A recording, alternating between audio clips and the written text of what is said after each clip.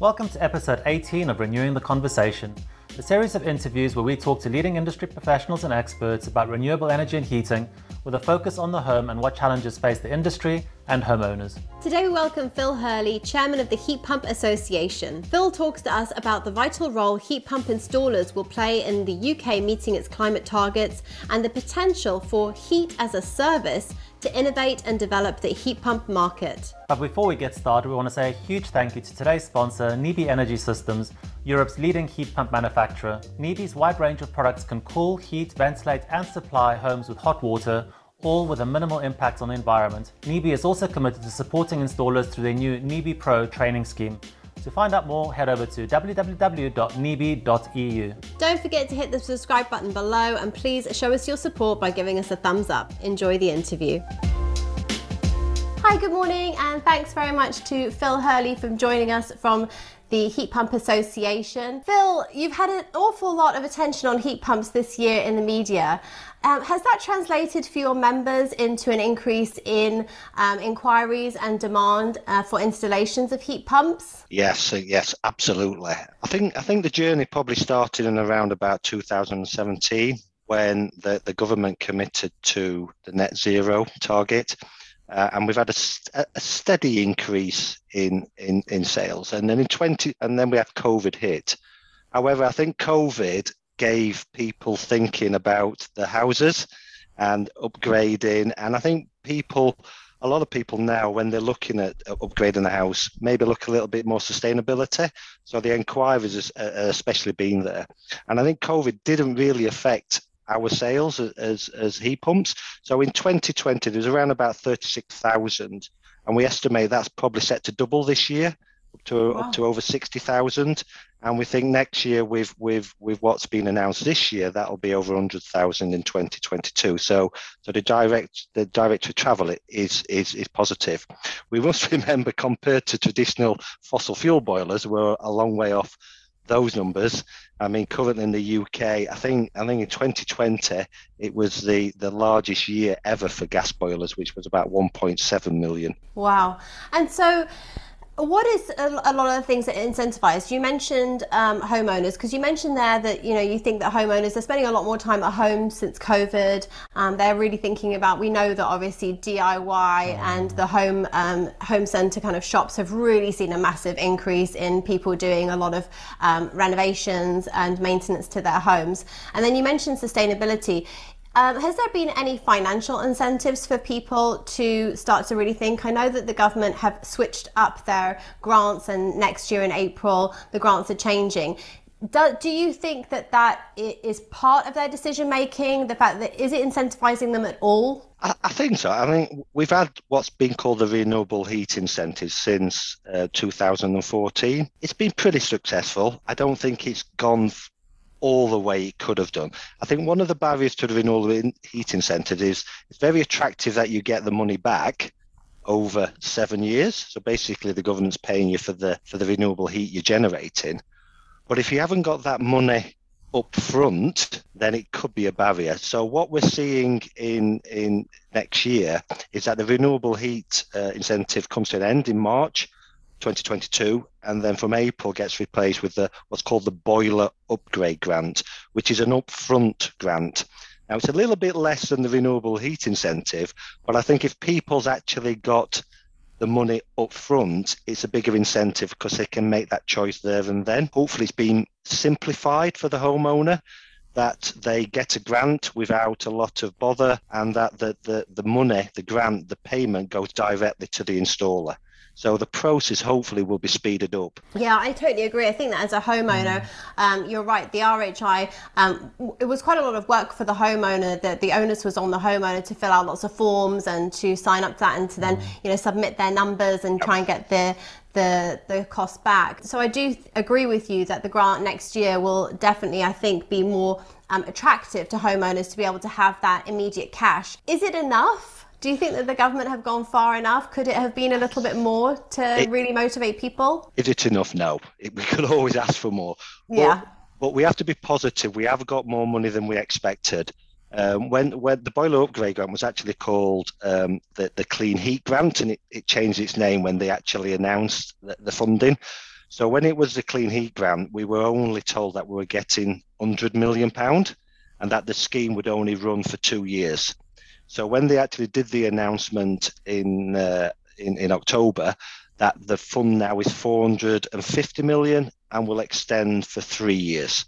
So we've got more, but is it enough? No, because that probably equates to around about 90,000 heat pumps in total. So that's only 30,000 heat pumps a year. What it does is that it gives industry, we've got guaranteed subsidy for 3 years. So that's a positive, because any new entrants, especially installers, they know that there's something there.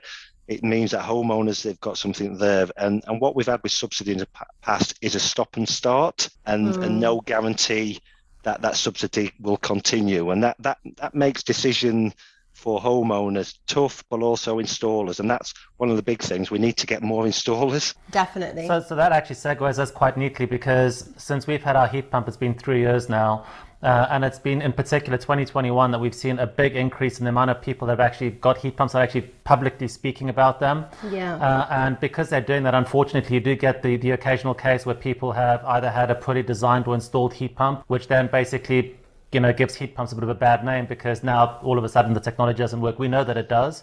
So now as we're scaling up, you mentioned that there may be 100,000 pumps installed next year.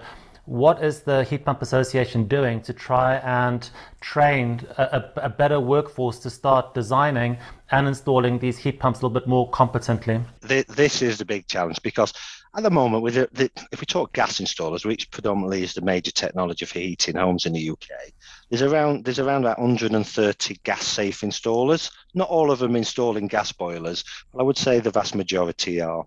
And at the moment, there's probably only around about 1,000 companies installing heat pumps, and they're registered with the Micro Generation Certification Scheme, MCS. And you have to be an MCS installer to be eligible for the grant. So we've got a big challenge to actually train installers. The government has recognised that heat pumps have a major contribution to reducing carbon, and that's great to see. And they've also come out with an ambitious target of 600,000 heat pumps by 2028. So the only way we're going to do that is increasing the number of installers. So we estimate by 2025 we need about 40,000 installers. So there's around about 1,000 MCS installers. They're companies, so they have more installers than one person. So there's probably about 3,000 to 4,000 trained installers. So we've got to get it to about 40,000. So the Heat Pump Associations recognise that. And what we launched in September is a new heat pump course.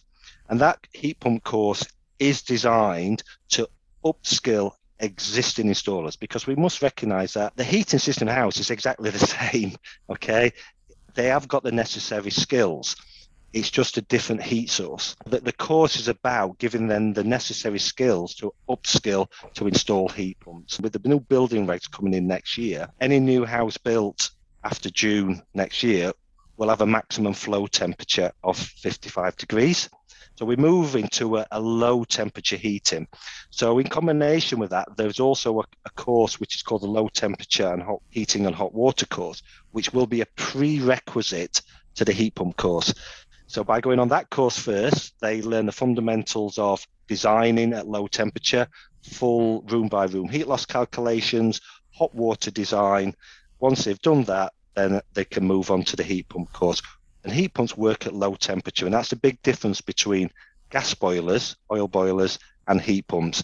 Gas boilers work at around about 70 to 80 degrees flow temperature, where heat pumps work around about 40 to 50 degrees flow temperature. So that's the big difference which between heat pumps. So that has to be designed correctly. Who pays for these does the individual installer have to pay himself to attend the course? At the moment, yes. That's as an organisation, we are lobbying hard with the government to try and have some subsidy for early adopter installers, because when the government made the announcement in October of the heat and building strategy, where they committed for heat pumps and phasing out gas over the years, they didn't go so far as to say that they wanted to stop gas boilers being installed. It was a vision by 2020-35 to install no gas boilers, but they didn't electric vehicles, they haven't put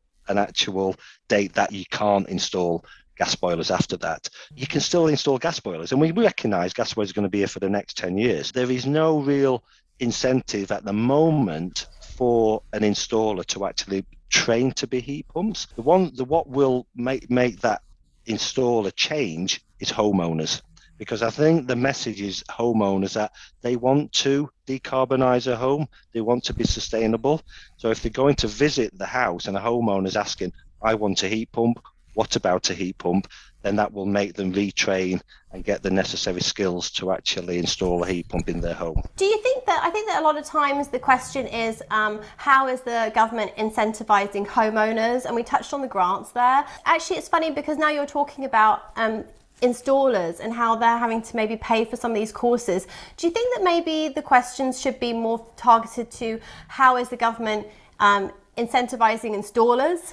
So should the government be actually putting some grants towards installers being able to cover their costs for some of these courses? Absolutely. We did lobby hard for that, and we did lobby hard for part of the grant to go towards training of installers, especially early adopters, because we can't wait. Okay, if we're going to achieve this ambitious target, we need to be training installers now. We did lobby hard. That didn't come forward, but we are still working on that to try and do it. But I think in the meantime, I think the message what has come out from government will incentivize some installers, the ones who want to retrain, the one who want to offer good systems to their customers.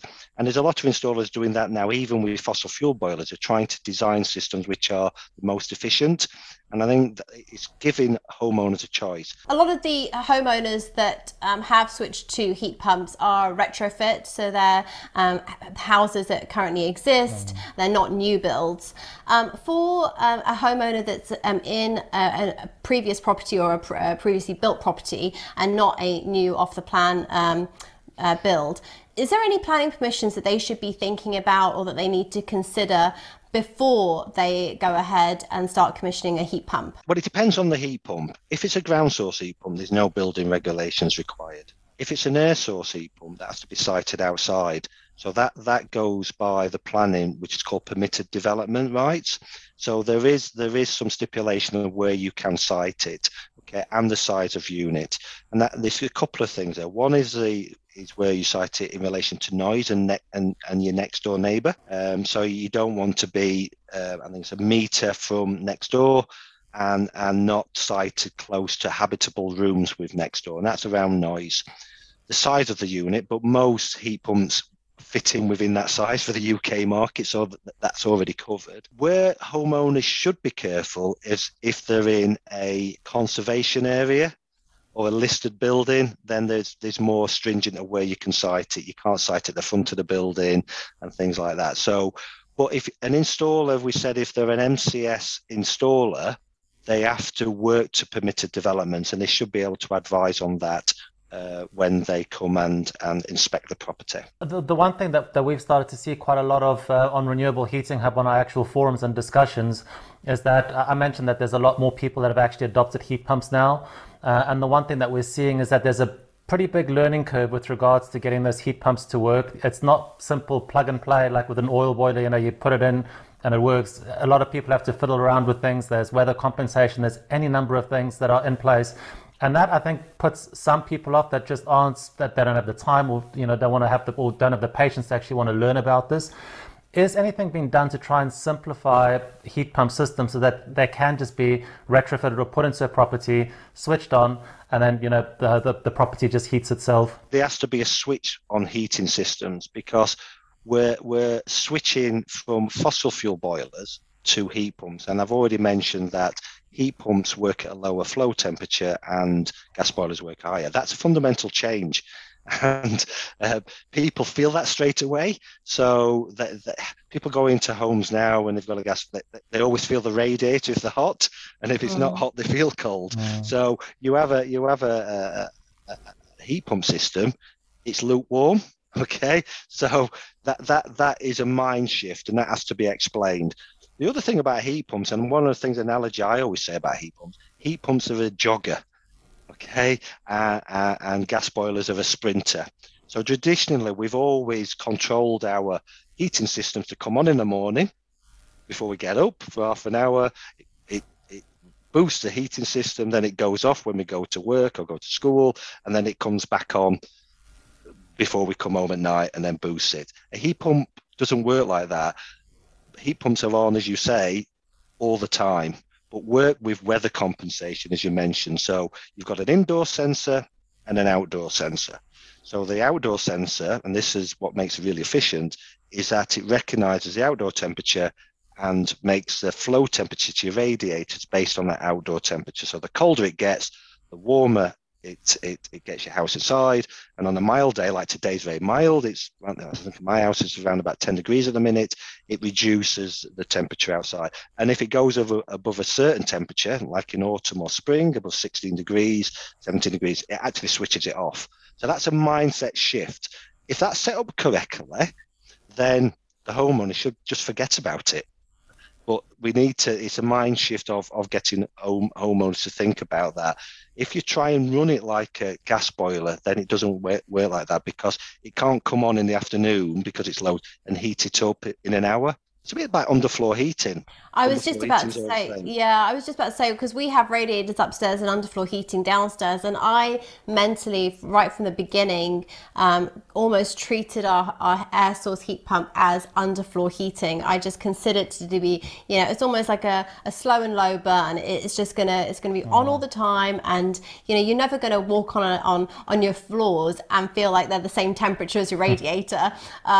Your feet might get a little bit toasty. So your underfloor is also just kind of constantly on, ticking over at a nice kind of lower level, but always on. And that's kind of the same way that I think about our heat pump. Yeah, and I think it's for installers as well. With homeowners, heating has never been seen as a primary. It's always secondary. When we talk about new homes, it's kitchens, it's bathrooms, it's carpets, it's furniture. Nobody gets excited about the heating system. But I think that is changing now, and it's a mind shift we've got to change. So we've got obviously climate change. So if people are thinking about that, it has a massive effect on reducing carbon. But also we're seeing energy costs rise now. So it's hitting people in the pocket now. So having a correctly designed heating system can actually save you money.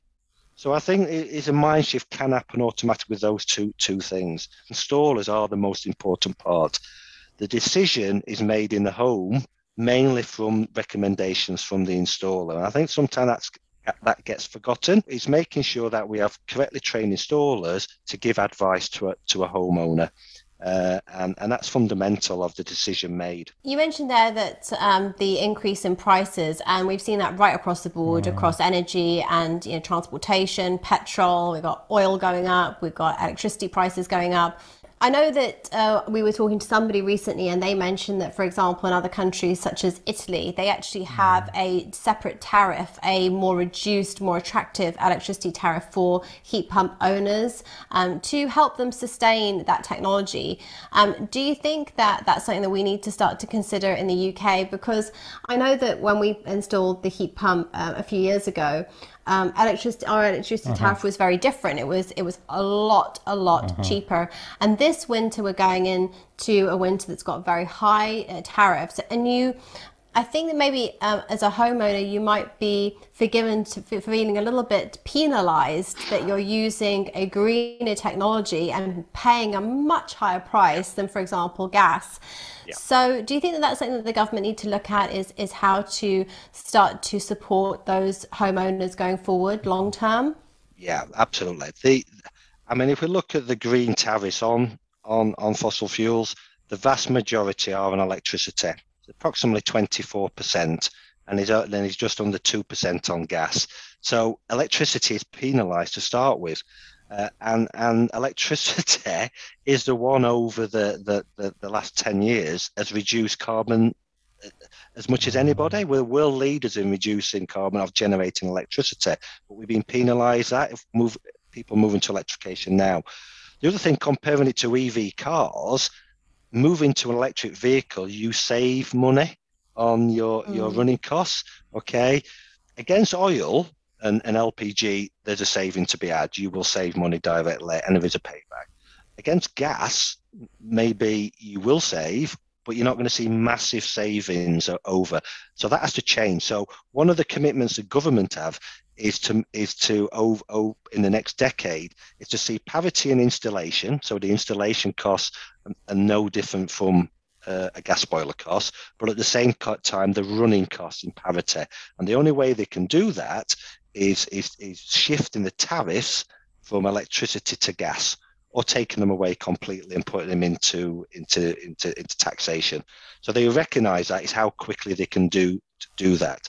I think the exciting thing about electricity, though, is that there is different tariffs can be had, and with smart technology, we're moving into things like time in use tariff, where before we used to have overnight electricity storage heaters. That's a remnant of the 70s when we used to have nuclear power, and they couldn't switch nuclear power off at night, so it was cheap electricity. Now we don't know when the wind's going to blow. We don't know when it's sunny. So that shifting pattern could be any time of the day.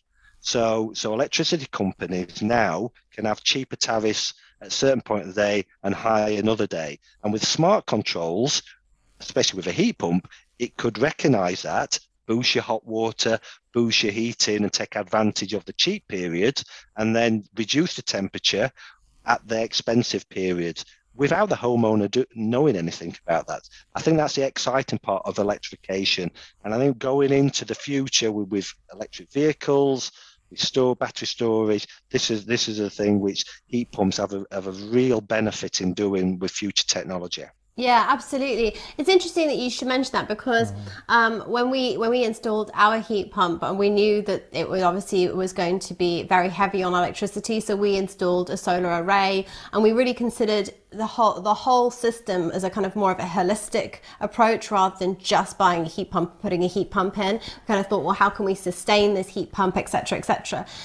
Do you think that as a homeowner, it would be so beneficial if installers kind of, when they were going through their training and when they come out to market and they come and meet the homeowners, if they were able to have just a little bit of fundamental knowledge of like being able to say, look, I can install this heat pump for you, and by the way, just looking at your property, it would be really great to think about putting in a solar array or battery storage or something like that, to try and kind of help the homeowner navigate really supporting the system, making sure it's sustainable long term. That needs to be done. I think there's an opportunity here, combination of moving towards low carbon systems, but also with the energy costs. Okay, people are seeing it in their energy bills, and I think there's an opportunity to improve the standard of installation of all heating systems. And irrespective of what you're putting in, a heat pump, a gas boiler, an oil boiler, every one of those should be put in the most efficient as possible. Mm-hmm. And if we move to a low temperature heating system, then that becomes heat pump ready. But it also means a gas boiler is working its most efficient. A gas boiler installed now is a condensing boiler. But if it's running at 70 degrees, it's not condensing, okay? So you're not taking benefit of the efficiency of that. So I think there's a great opportunity to improve standards of all installations. What's also missing when an installer comes to the house now for a heating system, he doesn't look at your house and say, have you thought about upgrading your insulation in your loft? Okay, have you got cavity wall insulation? Okay, so there's probably needs to be a bit of education in that, in basic energy efficiency advice to a homeowner, okay? Because the only advice comes in now, right, I can swap your boiler out, put a few and go away. But maybe if they advise you put extra 150 mil in your loft, or, I've noticed you haven't got cavity wall insulation, you get that done, that's going to save you 25% on your energy bills, okay? That's the sort of conversation. So like you say, it's a holistic approach to energy efficiency in the home. We've mentioned the installers trying to come on board and trying to coax homeowners to maybe switch to a heat pump or something along those lines. How do you convince people that are so entrenched in having gas or oil as their central heating, and they've seen the negative press, that they've seen certain things. How do we convince those people to pull the trigger and to make that transition to something like a heat pump? I think what we will you will always get the people dragging and screaming to change. And the only way you will do that is mandating you can't use fossil fuel after this date. That hasn't been done yet, but it may be done in the future. But I think there's quite a large proportion of people who want to do the right thing. So the way we need to give them is, as I said before, get more installers, that conversation happens. And with any technology, as it grows, as you sell more, the costs come down. Okay, so the cost of the equipment, but also the cost of installation, because there's more installers doing it, they're more efficient at doing it, better ways of doing it. And once that starts to happen, it becomes commonplace that within the next 5 years, if we train the right amount of installers with the government support, then 2025 onwards, then I don't think we'd be having that conversation. The installer will come, I can do this, I can do that.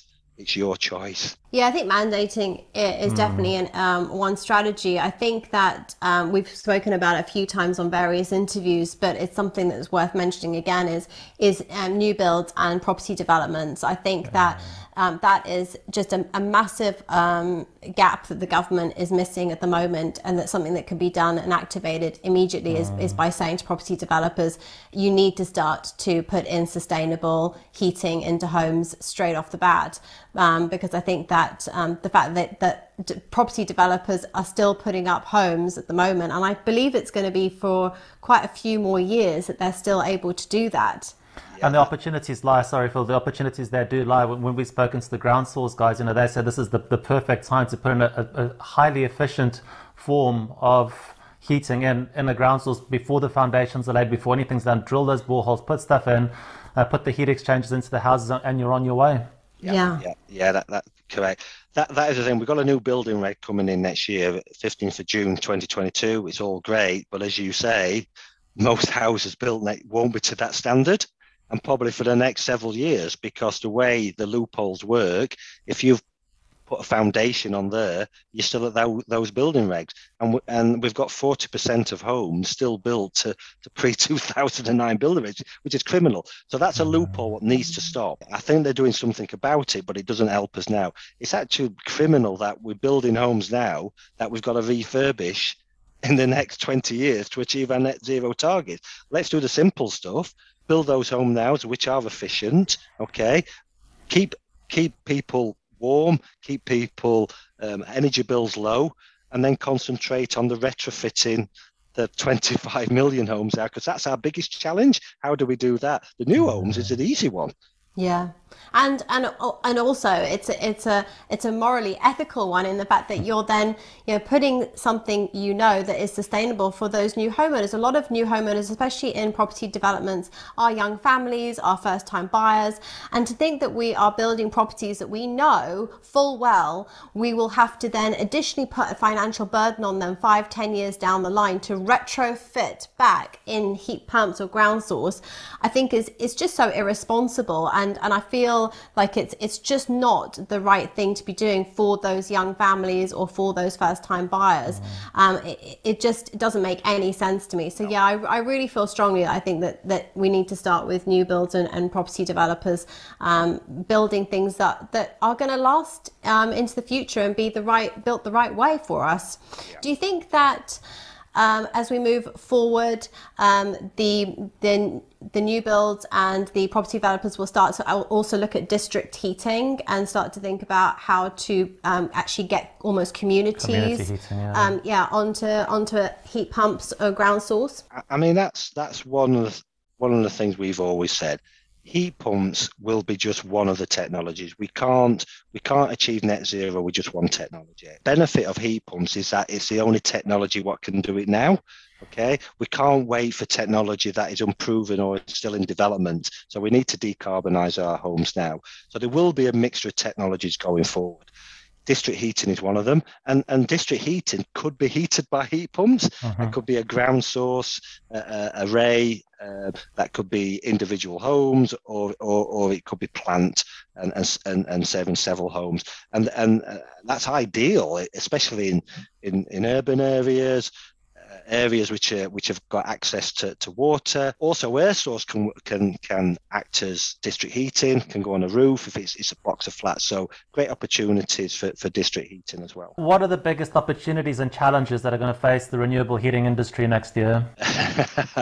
I think we've covered one of them. One is installers. Okay, I think we've had a little bit of delay in training installers because of COVID, because this training has to be face to face. We've tried to do it over the internet and things like that and webinars, but I think if we're going to get to the numbers, it has to be face to face. So that's probably delayed a little bit. So we really need to ramp up the numbers. Our members, which represent the vast majority of the heating industry now, we've got facilities to train, if they were full, to train 40,000 installers a year. So we can do it. We just need to get them through the door. The second one is supply. Okay, there is a worldwide supply issue with certain components.